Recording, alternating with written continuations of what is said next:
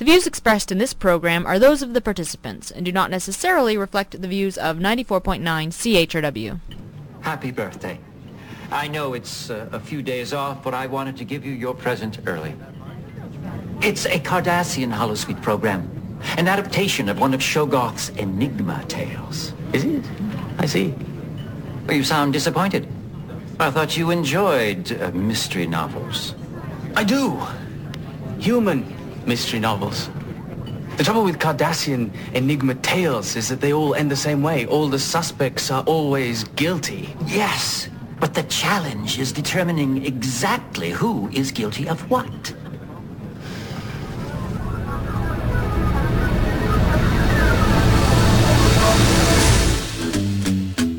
Good morning, London. It is Thursday, July the 19th. I'm Bob Metz, and this is Just Right on CHRW 94.9 FM, where we will be with you from now till noon. No, not right wing, just right. Fade into color and color into black and white. Under the bedclothes, everything will be alright. Welcome to the show. This is the Thursday edition of Feedback called Just Right, and you can call in on the show on 519-661-3600 if you have any comments on our subjects today. Today we'll be talking about, again, a little bit about global warming, this time using economics instead of politics to deal with the issue. How is that being looked at? A little bit about Michael Moore and the healthcare system in Sitco, and insurance crisis in the United States. And later on in the show, marijuana, Canadians, and the law. It seems that a lot of people in Canada are token up these days. But first, do something I don't often do on the show, is sticking to a little bit of municipal politics. All suspects are guilty, but who's guilty of what? Did you see that headline in the Free Press a week ago today? City Hall Training to Fight Abuse, London Free Press, July 12th, by Joe Belanger at the Free Press. And I got to tell you, this has got to be one of the weirdest things I've ever heard of coming out of City Hall. Who's guilty of what? It almost assumes that there's something really bad going on down there, and that's the only question that's forced into my consciousness when I read about our municipal leaders and employees having to resort to such outrageous measures to prevent abuse at City Hall. Like, what's wrong with this picture? Quote, every London City employee, from garbage collectors to top bosses, will take special training as the city continues to deal with the fallout of a 1999 employee torture case. Torture. An employee torture case. Like 8 years ago, and now they've come out with a huge spending program with your money on behalf of all the City Hall staff, estimated to cost $500,000 over 4 years. Just amazing. $500,000. The training will be divided into two parts, one about respect at work and the other about responding to woman abuse, family violence, and sexual violence, with additional topics to be added in future years. Each of the city's 2,300 full-time staff will be taking part in the program called Standing Together, Employees Caring for Employees. And that brings to a great question. Is this stuff that's going on at work, or is the city now going to get into the personal lives of its employees? Jeff Fielding, the city's chief administrator officer, is being praised for this initiative.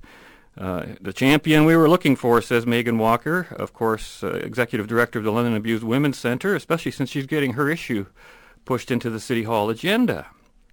And of course, Kate Wiggins, executive director of Women's Community House and chairperson of the coordinating committee, said, "I think we're all waking up to the fact women abuse is not an individual issue, but one where we all have a role to play in offering support and ending abuse and violence against women." And now think about this for a minute. Does this sound like right to you? Why do we need to spend even 1 cent on this? Couldn't, like, the basics of civilized behavior be covered in the normal employee orientation package, or dealt with when you hire somebody? For example, you could put at the top of the employee package Do not torture anyone, not even your fellow employees. Wouldn't that be kind of a clear message? What do we have to spend $500,000 on? What kind of people are we hiring if we have to spend $500,000 to train them in this way? It's just an outrageous way of doing it. I looked at the cost. Okay, you've got $500,000, 2,300 staff. That works out to over it was a 4-year period. Actually, I worked it out. It's so in a year it'll be about $50 per year per employee. And I still have to ask. That might not sound like a lot when you're looking at it on an individual basis. But if their behavior is really as bad as suggested by this weird story, why should taxpayers be forced to pay a single dime for it? Why don't we just fire the offending individuals? Wouldn't that send kind of a clear signal that such behaviors are not tolerated? You can't torture your fellow employee. You can't treat them in a uncivilized way. Rehabilitation while you're on taxpayer-funded salaries is pretty much job security run amok, wouldn't you say? And here they are talking about abuse and training, about abuse, and here we are, the taxpayers, being abused routinely with spending like this.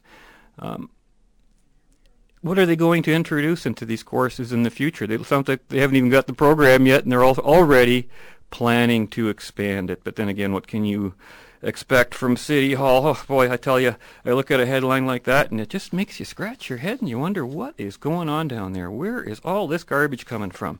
And speaking of garbage, been a lot of talk about that at City Hall as well. Again, another, shall we say, environmental myth is being used to promote yet more green agendas, shall we call it. I was reading the Free Press, and actually, it doesn't happen too often, but a letter to the editor caught my eye, and it was July 11th by writer Suzanne Bowles, who the headline read of the letter, "Trash Talk Wears on at least one resident." Well, you can count 2 in there, Suzanne, because I'm another one. I don't even have to deal with most of this stuff because I live in an apartment building, and we don't have to worry about that kind of stuff. It's taken care of by the people who run the buildings. But I have to tend to agree with her in her article where she says, and I'm quoting her here in the Free Press, in the article City Committee Weighs New Trash Limits from July 9th, I feel like Londoners are once again being given a slap on the wrist. Rather than looking for alternative ways to reduce and recycle, or adding new recyclables to the current list, the city continues to blame and add new restrictions on its residents. Yes, we need to divert more from our landfill and to take into consideration the strain on city workers. But every time the city implements a new initiative, Londoners are blamed for given further restrictions. This is not a way to find a win-win situation for everyone, she says. And I certainly agree. And once again, to his credit, Councillor Paul Van Meerbergen has spoken with reason on this issue. In complete contrast, I think, to the thinking displayed by Steve Transparent Orser and the rest of them. Van Meerbergen notes that we've had garbage collection in the city for years and years, and the weight problem did not arise until a 4-bag limit was imposed on Londoners. And he says using hard and fast bylaws is not the way to go, says Van Meerbergen, who favors instead improved services in the recycling end of garbage pickup and in the garbage pickup itself. I think the letter writer, again, Suzanne Bowles, illustrates partially his point here. In her letter, she pointed out, and this might happen to some of you in your when you're putting your garbage out for collection. Quote, she says, "This week our garbage was not picked up for 11 days because of the city's initiative to save money with a sliding pickup schedule. With cat litter changed once a week, plus non-recyclables and a family barbecue, we had reached our 4-container limit. Normally I spread the weight around, but all the bags were heavy. Even though I carefully rinse out anything that contains meat products, the hot weather made it easy for a generation of maggots to grow on the outsides of the bags. We were forced to double bag because I wouldn't subject city workers to the little white worms." End quote. Now here we have an extremely conscientious citizen finding it difficult to comply with some city restrictions. It's certainly in that case where you have a 2-week wait and you've got some garbage that happened to build up in those 2 weeks. So imagine what non-responsible citizens are going to do. What of those who are less than responsible? But, even in her argument, which I would mostly agree with, there's one bad or false, I think, assumption in there. And she says that we need to spend less, or send less waste to the landfills. And I think this is largely a myth. Sure, it's always in everyone's interest to recycle. I've been doing recycling before the word ever came out. I even recycle Post-it notes, for heaven's sakes. I've got these little square Post-it notes on my videotapes and stuff, and before I throw that thing out, even though it's 2 inches square, it's been written on like 500 times, and I can't read the writing anymore, and that's when it's gone, or it just simply won't stick anymore. So I even recycle those. I recycle envelopes. It's just a way of saving money, and it's in everyone's interest. But if it became more expensive to recycle than to not, then that's when people start not doing it anymore. Van Meerbergen again correctly observes that garbage collection is a core service. It's an essential one, for heaven's sakes. That's one of the ones that they justify even collecting municipal taxes on your property in the first place. And of course it's paid through municipal taxes, and they keep rising, and the services keep precipitously declining. And when government starts imposing these kinds of negative regulations, says Van Meerbergen, you get these negative side effects. And of course that's sort of true of all government regulations of that nature. It's interesting, I heard Jay Stanford, manager of environmental services with the city, on another radio show the other day. And he supports, of course, the new weight limits and all the restrictions. And on the basis, you've got a couple of reasons, both which I think are bad. On the one, that other cities have already done it. Well, I don't know. My mother always used to tell me, if your friends jump over the cliff, should you jump over the cliff too? Apparently, our city administrators think that's exactly what they should do, is jump over the cliff with the rest of them. But what's even more revealing is his statement, quote, "It is all about finding that appropriate balance, quote, with other social priorities to meet the needs of the majority." My goodness, Karl Marx, move on over.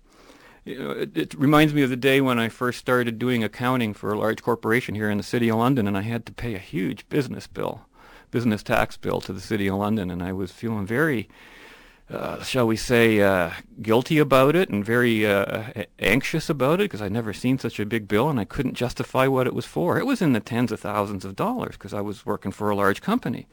So I called the city up one day, and it was amazing what they told me. I said, "What's this business tax for? We've already paid our realty tax. We've paid these other taxes. What's this one for?" And I was told bluntly, and I remember it to this day, business taxes are a penalty for doing business in this city. So there you have it. You know, it's all, you can keep paying taxes and taxes. They're not for the services you receive. They're basically for city services as they wish to provide them. And if they don't provide you with what you need, you are on your own. That's enough for municipal politics for now. When we come back after this break, we will be talking about global warming and using economics instead of politics. See you after this. On to myth number 2. We're drowning in garbage, our own household garbage. You believe that? You worried that we're running out of places to put it? We do produce a lot of it. Americans discard more trash than any other country in the world. There's no place left to put all the garbage. That's what we've been told. Do you worry that we'll run out of places to put the trash? Yes. But this too is a myth, one that analysts say was jump-started by this barge. It's cargo nobody wants. These 3,000 tons of compacted trash and garbage on a barge on the Mississippi River. The barge was filled with New York trash being shipped to a landfill in Louisiana. But on the way, the shipper tried to save money by dumping his trash in North Carolina. Suspicious local officials said no thanks, and that got so much publicity that by the time the barge reached its original destination, the Louisiana dump wouldn't accept it anymore. That brought more publicity. The garbage is just sitting there while its owners look for a place to dump it. Interviews with the tugboat captain suggested a national crisis. The greatest country on earth, and we can't straighten out a little thing like this. What's going to happen if we ever get in trouble? Mom, Dad, we need to start recycling because we save our planet. Nothing gets thrown away. Recycle your trash! The publicity over the barge ignited 10 years of activism. We are now approaching an emergency situation. But it wasn't true. We're not drowning in garbage. The EPA says while some cities have to ship garbage out, overall landfill capacity is actually increasing. All around America, people are building bigger landfills. Some landfill owners compete for our trash. Some of our members are actually looking for waste to be disposed of. Some put parks and golf courses on top of it. In the United States, there's plenty of land to properly dispose of our solid waste for thousands of years. We hardly have a garbage crisis.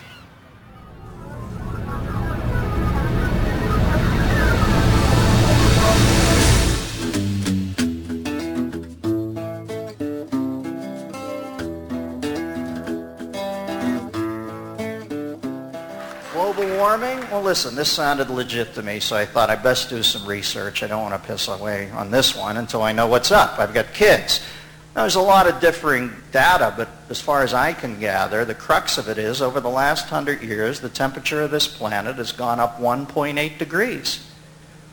Am I the only one who finds that amazingly stable?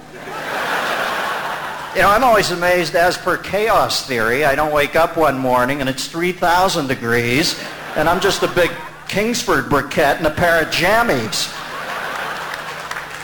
1.8? Are you kidding me? I could go back to my hotel room tonight and futz with a thermostat for the next 3 or 4 hours. I could not detect that difference. You know, I'm kind of glad it went up. I'm always a little chilly anyway.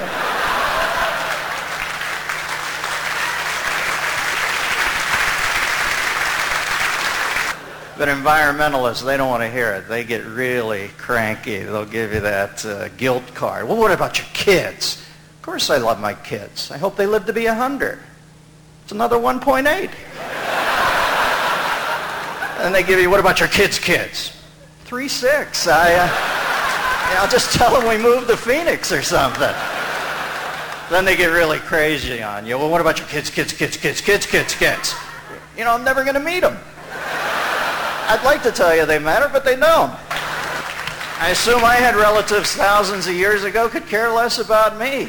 Well, should I leave the cave today and use a blunt instrument to kill a mastodon and procure some meat, or should I get ready for Dennis's arrival in the mid-1900s? Wilma, what time's this flight getting in, honey? Welcome back to the show. This is Just Right. I'm Bob Metz, and you're listening to CHRW Radio 94.9 FM, where you can call in to join the show at 519-661-3600.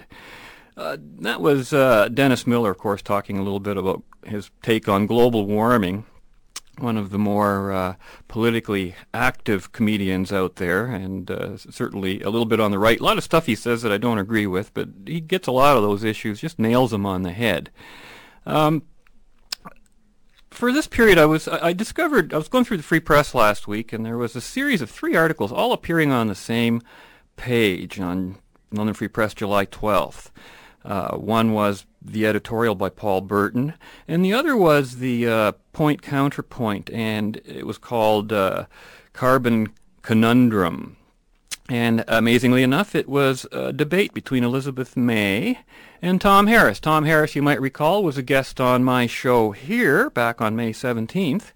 And if you saw that clip in the paper last week, not a clip, it was a full-page debate, and I certainly couldn't cover everything they said, but I've sort of zeroed in on what I thought were the pertinent points that each writer made, and I have a couple of comments to illustrate to you why I get so frustrated when I read the newspapers.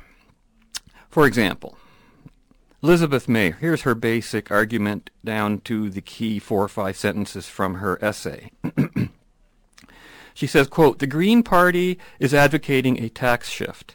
Significant cuts in income taxes, enhanced income supports for low-income Canadians and seniors, and cuts in both employer and employee contributions to CPP and EI. All covered through the application of a $50 per ton carbon tax. Economists and experts agree that a carbon tax is the single most effective way to deliver a consistent signal to the economy," says May. And she says the argument for a carbon tax is clear. We need to have consistent, coherent pricing signals. Well, let's look at that argument for a second. First of all, economists and experts agree. Well, economists and experts never agree on policy. They may agree on some fundamental economic principles, but never when it comes to government policy.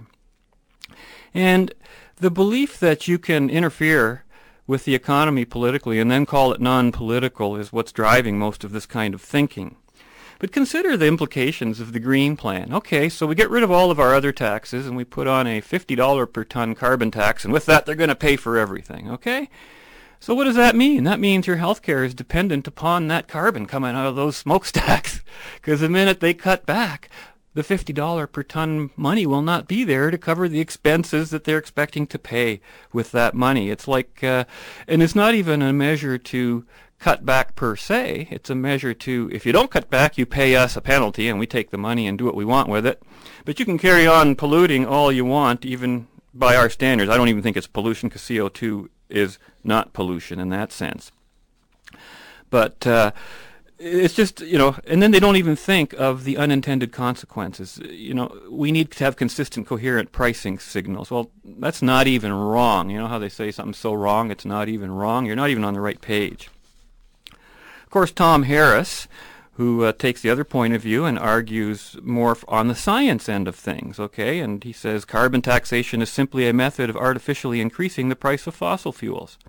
Although water vapor is by far the most significant greenhouse gas, it is CO2 reductions that are focused on under the Kyoto Protocol and the government's Turning the Corner Action Plan. Carbon dioxide is a natural byproduct of all combustion, no matter how clean. CO2 is an essential ingredient in plant photosynthesis, without which there would be no life on Earth. The bottom line is that if we as a society are forced to pay artificially higher costs of energy and cut energy use enough to meet Kyoto-style targets, we'd have a smaller economy, and lower incomes, period. There is no free lunch. Debating the best ways to enable CO2 reduction, etc., is moot. Bad policy, even if carried out efficiently, is still bad policy. I think Tom's being a little too kind to some of his opponents, too, because we use certain words without implying what's really going on. For example, when you say you are artificially increasing the price of fossil fuels, that word artificial is a substitute for the words force, where you're going to use the force of law to create a situation where you aren't going to pay the price that the person selling the price actually wants. You're going to pay a higher price. And artificial in this context means government intervention in the economy. Which brings me to Paul Burton's editorial on the same page, not related directly to the debate, but certainly indirectly. And Paul writes, quote, "It's simply too easy to own and operate a vehicle. Most Canadians, for example, commute alone to work in a private car or truck. That's far too many," though it doesn't give us a number, "given that the transportation sector makes up roughly 24% of Canada's greenhouse gas emissions, and nearly 54% of these emissions are due to passenger transportation. So if 24% of Canada's greenhouse emissions are caused by the, quote, transportation sector, and 54% of those are due to passenger transportation, that means we're really talking about 12 to 13% of actual traffic that's contributing to anything. And I don't know why he would say it's simply too easy to own and operate a vehicle. I don't know who says. I know a lot of people for whom it's out of reach. Even just the insurance costs alone are keeping it out of their reach. But here's what Paul Burton argues. He says the solution is presenting itself without government intervention. It's called prices and traffic, both which are doing more to influence motorists than concern for the planet.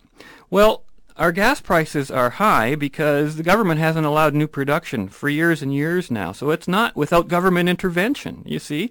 All of this stuff is government intervention. When someone's saying that using economics to influence human behavior, it may not be good politics, but is usually good policy, it is politics. Don't fool yourself. Economics in a free economy means free from the government intervention. That is, government determining your prices and the terms of your relationships. Doesn't mean free from law, order, fraud, and things like that. But there you go. One of the reasons that I often get so frustrated reading the papers, because I see two sides arguing sometimes a moot point. We'll be back after this, and we'll be talking about Michael Moore and Citgo, a little bit about the healthcare debate. was listening to NPR some years ago, late in my office, and the people were in a tizzy. It was a little story about the people in tizzy. They were worried about the extinction of the elephant. They were worried about the extinction of the whale. They were worried about the extinction of bald eagles. Yeah, matter of fact, I was 35 years old before I saw my first bald eagle, and I was looking at the critter in the cage. And I was asking myself, could I have gone another 35 years without seeing it? And I said, yeah, but different people have different values, so I don't have any problem with it. And people were forming Ducks Unlimited Club, and there was a story about Save the Whale clubs. And so I wrote down another list of animals that are very, very valuable to us. And I was saying, how come people are not in a tizzy over the chicken? How come they're not forming cow clubs? How come they're not going to Congress saying, save the pig? Well, what's the difference between this list of animals that are very valuable to us and nobody's in a tizzy over, and this list where people are just going crazy? Well, it's very simple. In this list of animals, cows, pigs, and sheep, they belong to somebody. Somebody's personal wealth is at stake.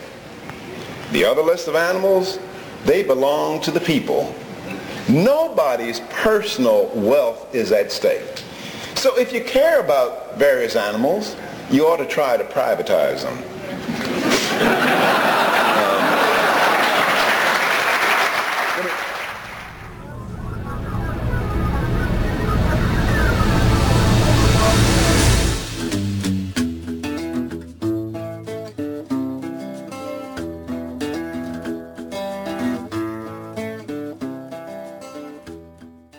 You know what it strikes me as is the movie brought something interesting, which is I think this country sort of takes care of the indigent and the rich. The real problem are the people that are doing well enough that they don't qualify for government programs that really help them, but not so well that they can't afford $60,000 for a ring finger. Right. The film is really about the middle class who actually has insurance and thinks that they're covered, and they like to brag to their friends, yeah, I got a job with benefits, and then when they finally have something tragic happen to them, they find out that the insurance won't cover them, and they end up stuck with a big bill. And it's now the #1 cause of bankruptcy in the country, medical bills. Welcome back to Just Right here on CHRW 94.9 FM, where you can call 519-661-3600 if you want to join in the discussion. I'm Bob Metz, and the person you just heard now was Michael Moore speaking to Jon Stewart. And that was a very interesting question that Mr. Stewart raised about the private health insurance issue in the States, which is, I think, a little bit different from advocating socialized medicine. And I think, believe it or not, in raising that issue, I think Michael Moore has actually done a good thing, because that's an issue. Private health insurance, although you've heard me advocate it as an option, I don't mean to advocate it as the only option or as an option that can solve every ill that you may have, because that's simply not the way insurance works. But of course, the show, Michael Moore was here in town in London, debuting his show, where he was, and I remember the night, the week after he debuted here in London, I quoted something he said on a radio interview, and sure enough, he said the same thing in the National Post. He says, if anyone thinks that his movie Sicko is about health care, quote, they are sorely mistaken. Health care is just the vehicle I'm using to talk about these larger issues. Don't know if you saw the National Post's coverage of Michael Moore's movie. It was in the movie section, entertainment, and they had a full page, front page there, of a prescription bottle. Just that sitting by itself on a page. And on the prescription bottle or container, a pill container kind of a thing, it had the little tag with the prescription on it, and it read as follows. It says, patient, goers, movie, directions, take 123 minutes with a grain of salt, indications, will invigorate healthcare debate, possible side effects, doubt. So I thought that was interesting. Interesting enough, even the right has not criticized Michael Moore's movie Sicko as much as they did some of his previous movies. And because, of course, he's touched on some issues that can connect with everyone. It's funny, the National Post had another article by David Gratzer, G-R-A-T-Z-E-R, on July 6th, 2007, in which he talks about lawyer Avril Allen, who says she's too busy to watch Michael Moore's Sicko because she's actually preparing to file a suit against Ontario's provincial government about its healthcare system next month. So I imagine we're going to be hearing a little bit about that. She's representing a patient with a malignant brain tumor who would have had to wait 4 months just to get an MRI and then months more to see a neurologist here in Canada. So her client has already received the necessary treatment in Buffalo. Of course, in 2005, the Supreme Court of Canada ruled that access to wait lists does not mean access to health care, striking down many of key Quebec laws that prohibited private medicine and private health insurance in that province. In the United States, Democrats are calling for single-payer health care, which of course is what Michael Moore is campaigning for among his other issues. I think that's a little bit like jumping from the frying pan into the fire. The article even points out, without my going into all the detail, it illustrates how almost every other country that has gone that way, gone the whole socialist experiment, is now heading in the exact opposite direction at a time when Michael Moore is advocating the states go upstream this time. But I think the crux of the problem is advocating a single-payer healthcare system. That's like jumping from the frying pan into the fire. A large part of his movie talks about people trying to, get a private insurance claim processed properly. Now, you see, I think that the government should be the referee in a situation like that. It should be looking at the contract. It should be looking at what the insurance company has actually offered as a service and what has actually happened to the patient. When you ask the government to also be the insurance company, don't expect impartiality in a court when that insurance company called the government does the very same thing that the private insurance companies do. They decide who gets what treatment, what kind of things are covered, what things are not covered. How anybody thinks that is any different from the private insurance on that side of the equation. There is no difference. What is different is how it's paid for, and that's through the taxpayer and only the taxpayer. And I think that's a tremendous injustice for a number of reasons. Again, I think the proper thing is to allow all options, to allow private health insurance properly administered by government. Remember, government does a lot of things to insurance companies that make it impossible for them to cover proper claims. Insurance is supposed to be like a last resort for really serious things that happen in your life. Like if you've got cancer, heart disease that really could cost a lot in a short period of time. That's the kind of thing people envisage that insurance is really all about. But what we do with our healthcare system is we want to have a free system. No paying at all, not even for that $20 doctor's visit or checkup or the simple cold you have or anything like that. It's just, we're one of the only places in the world, one of the few. Of course, well, you know this already, don't you? North Korea and Cuba are the only other two places on the face of the planet other than Ontario that ban private provision of health care. And again, private provision of health care means that you can be privatized, that you can pay directly or you can pay through insurance. The doctors are already private. Don't fool yourself about that. They're not, quote, state paid, and they're free to go where they want, although there are people already talking about limiting that as well. But certainly there is a problem with private insurance. I know that myself. I've made claims through private insurance companies up here in Canada, and you're going to get a hassle. It's their job, in a way, to protect the money of the people who pay the premiums to them, because you want to know that the insurance company that you are paying premiums to will have the money there if you are indeed in a very serious situation, and you don't want to see that money going out for bad reasons or for reasons that people could afford for themselves. And think of the fraud situations that insurance companies have to deal with on an ongoing basis. It's just tremendous. People will try to claim anything, get through with anything. They have misunderstandings, and the idea that everything should be free without any upfront money for the user is just something that's got to go. And this brings me to my next little point here with regards to this. I see another disaster coming on the horizon here in Ontario should Howard Hampton get his way. Heard him the other day. He wants to introduce now a socialized dental plan for the province. And this has been done in other countries, and I think England went through the experience once, and people with toothaches often had to go fly over to France to find a dentist. It's the same situation.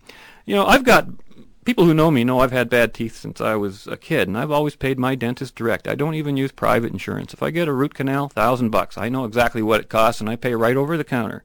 You know what? I can walk into my dentist's office, and if I have to wait more than 5 or 10 minutes, that's unbelievable. Usually I just walk in the door and sit right down, and I'm in and out of there with almost any ailment, dental-wise, within 20 minutes to half an hour. That's how. Now, I can just see what would happen should Howard Hampton get his ideal here. All of a sudden, everybody can get free dental care. I'll show up at my dentist one morning with a real bad toothache, and the place is packed with people in there who aren't paying their own way, but have gotten me also to pay for them, even though I am paying my own way, and I will have to wait in line. And that's exactly what happens. You just can't give people, quote, something for nothing. It's never for nothing, and just because the taxpayer pays for it doesn't mean you've justified claiming that service for yourself. It will, here's the funny thing too, Howard Hampton says, it's going to pay for itself. Yeah, this free healthcare system, or dental care system, it'll pay for itself, because you understand it's always through those imaginary future savings.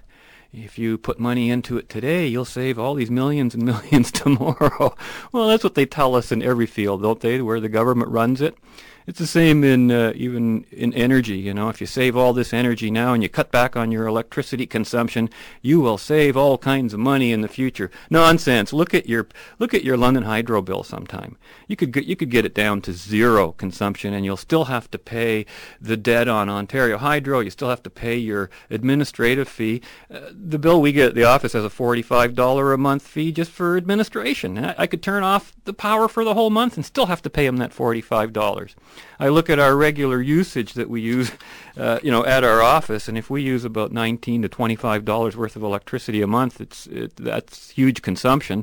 But the bill that we pay is close to $100. You're looking at $80 to $100, and that's how the taxes will be. That's how anything that the government funds just ends up. There's no avoiding it. If there's no resistance in the system, people working for their money, putting effort in, no competition, you're not going to get the results you want. It just, you show me an example of where it works the other way, and I will certainly publicize it for everyone, but I haven't seen one yet. On the other side of this break, we will be talking about marijuana, Canadians, and the law. Some interesting stats and follow-ups. We'll see you soon.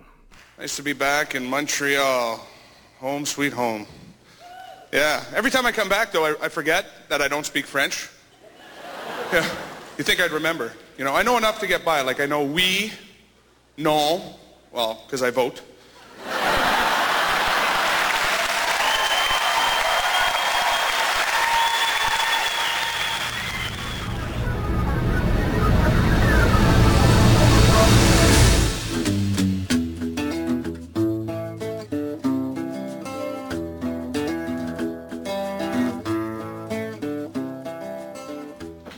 A joint.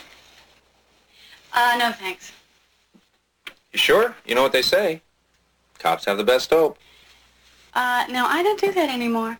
I don't think it's necessary. Right. Just testing. Never touch it myself. Not me, nope. Welcome back to Just Right. I'm Bob Metz, and this is CHRW 94.9 FM, where you can join in the conversation at 519-661-3600. Marijuana and the law in Canada has been an issue for decades now. Interesting article in the National Post and a number of other papers talking about Canada's pot use is 4 times the global rate. A very alarming statistic. Maybe we can blame that alone on Mark Emery, the king of pot, who happens to live in this country. According to the July 10th National Post, Juliet O'Neill, quote, marijuana use in Canada is highest in the industrialized world and more than 4 times the global rate, according to a United Nations report. The study even suggests Canadians use marijuana at a rate double that of the Netherlands, where, interestingly enough, it is legal to buy and sell the drug for personal use.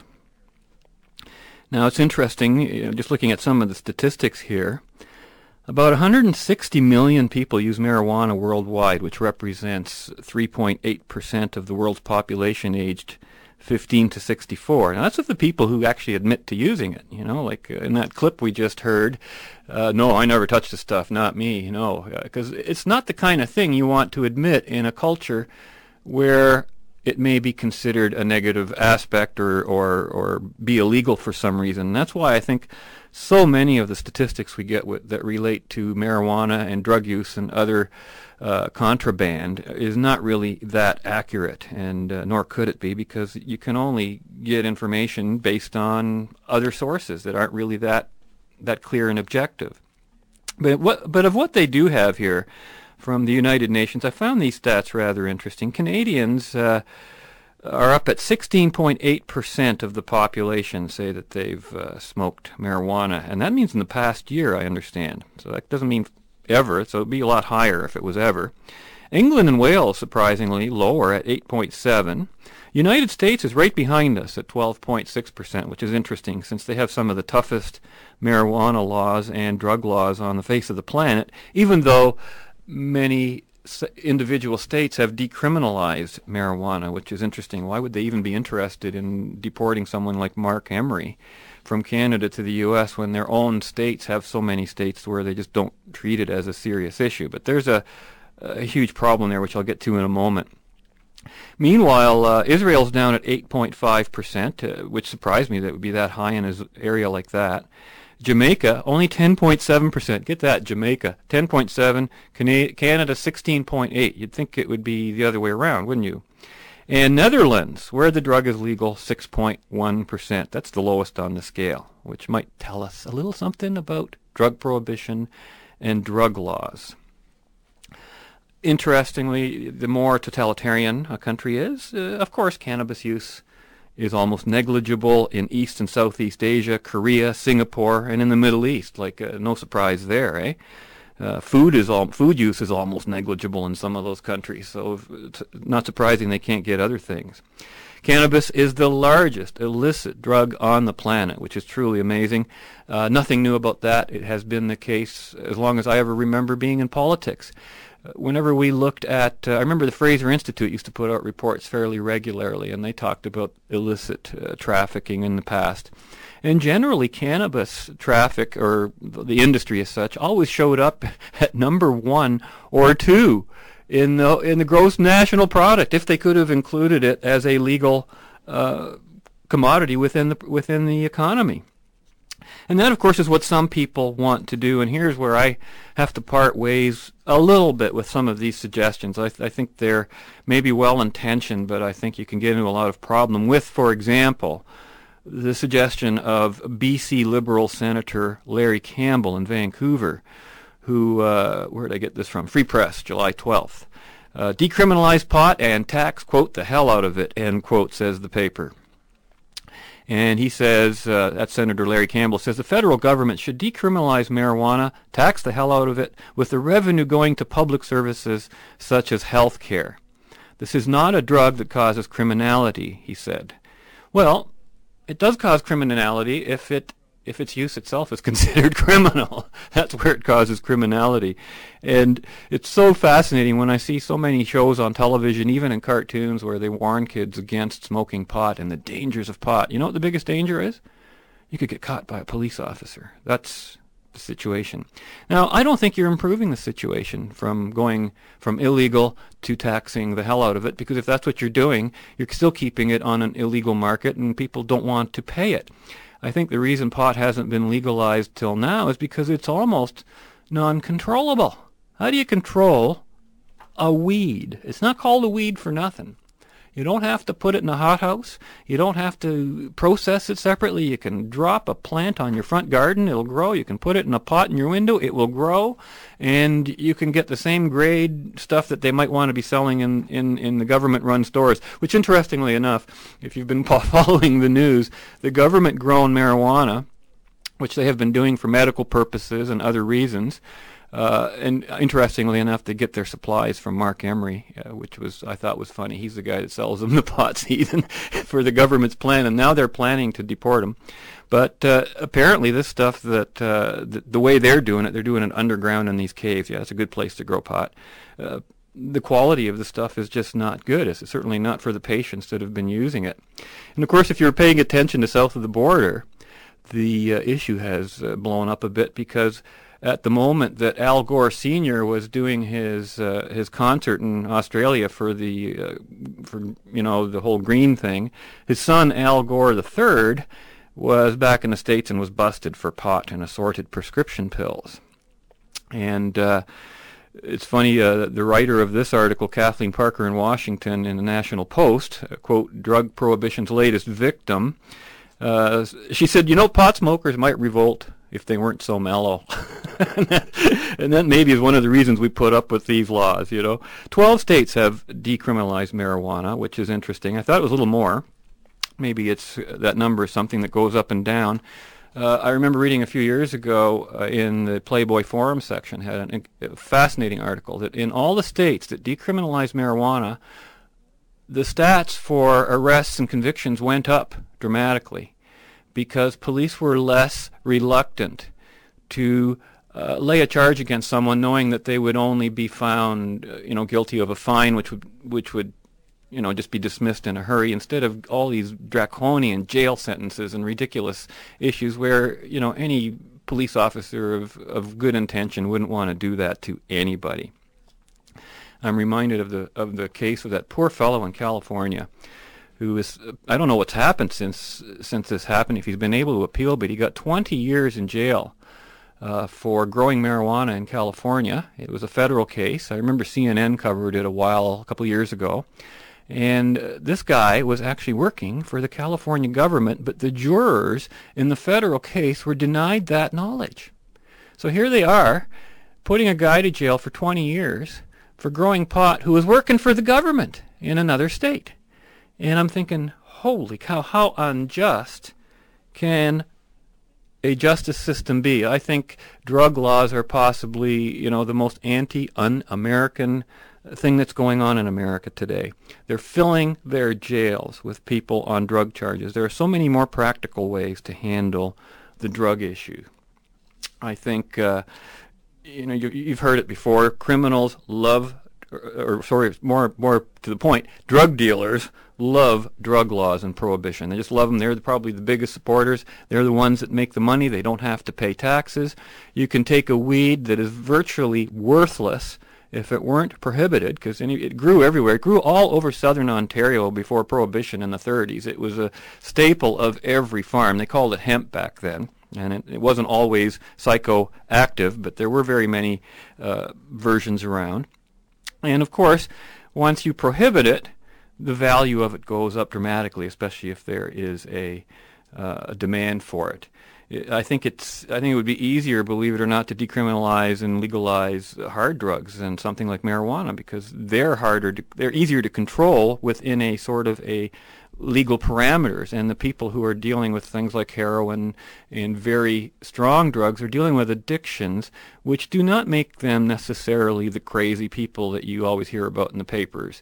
I remember Britain ran an experiment, 60 Minutes covered it, where heroin users who are addicts. Remember, addict means dependent, just like you're an addict to food, if you want to talk about it like that. If somebody cut off your food supply, you might start getting a little bit violent, and you might want to do something about getting that supply back.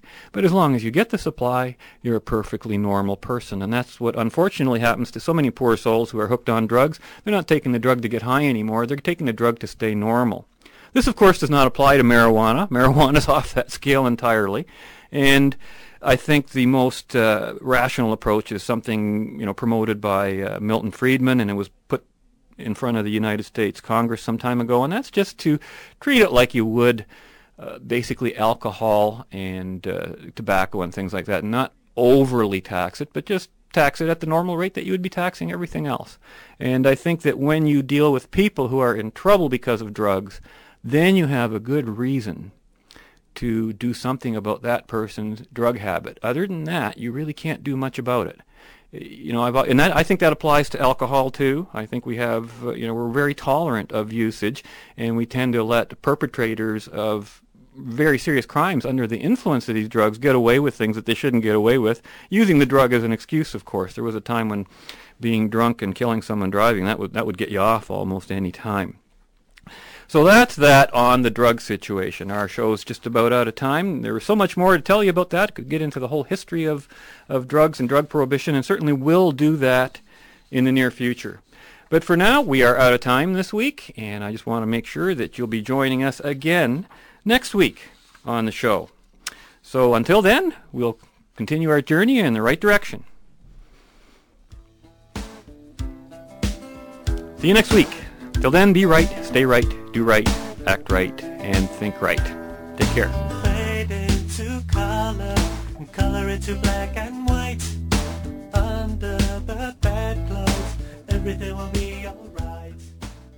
We on the air yet? Oh, hello, y'all. Good morning, or whatever, or day. Today was out of sight, out of sight. Temperature today range from about 56 to where you are to 450. Woo! That's where I am.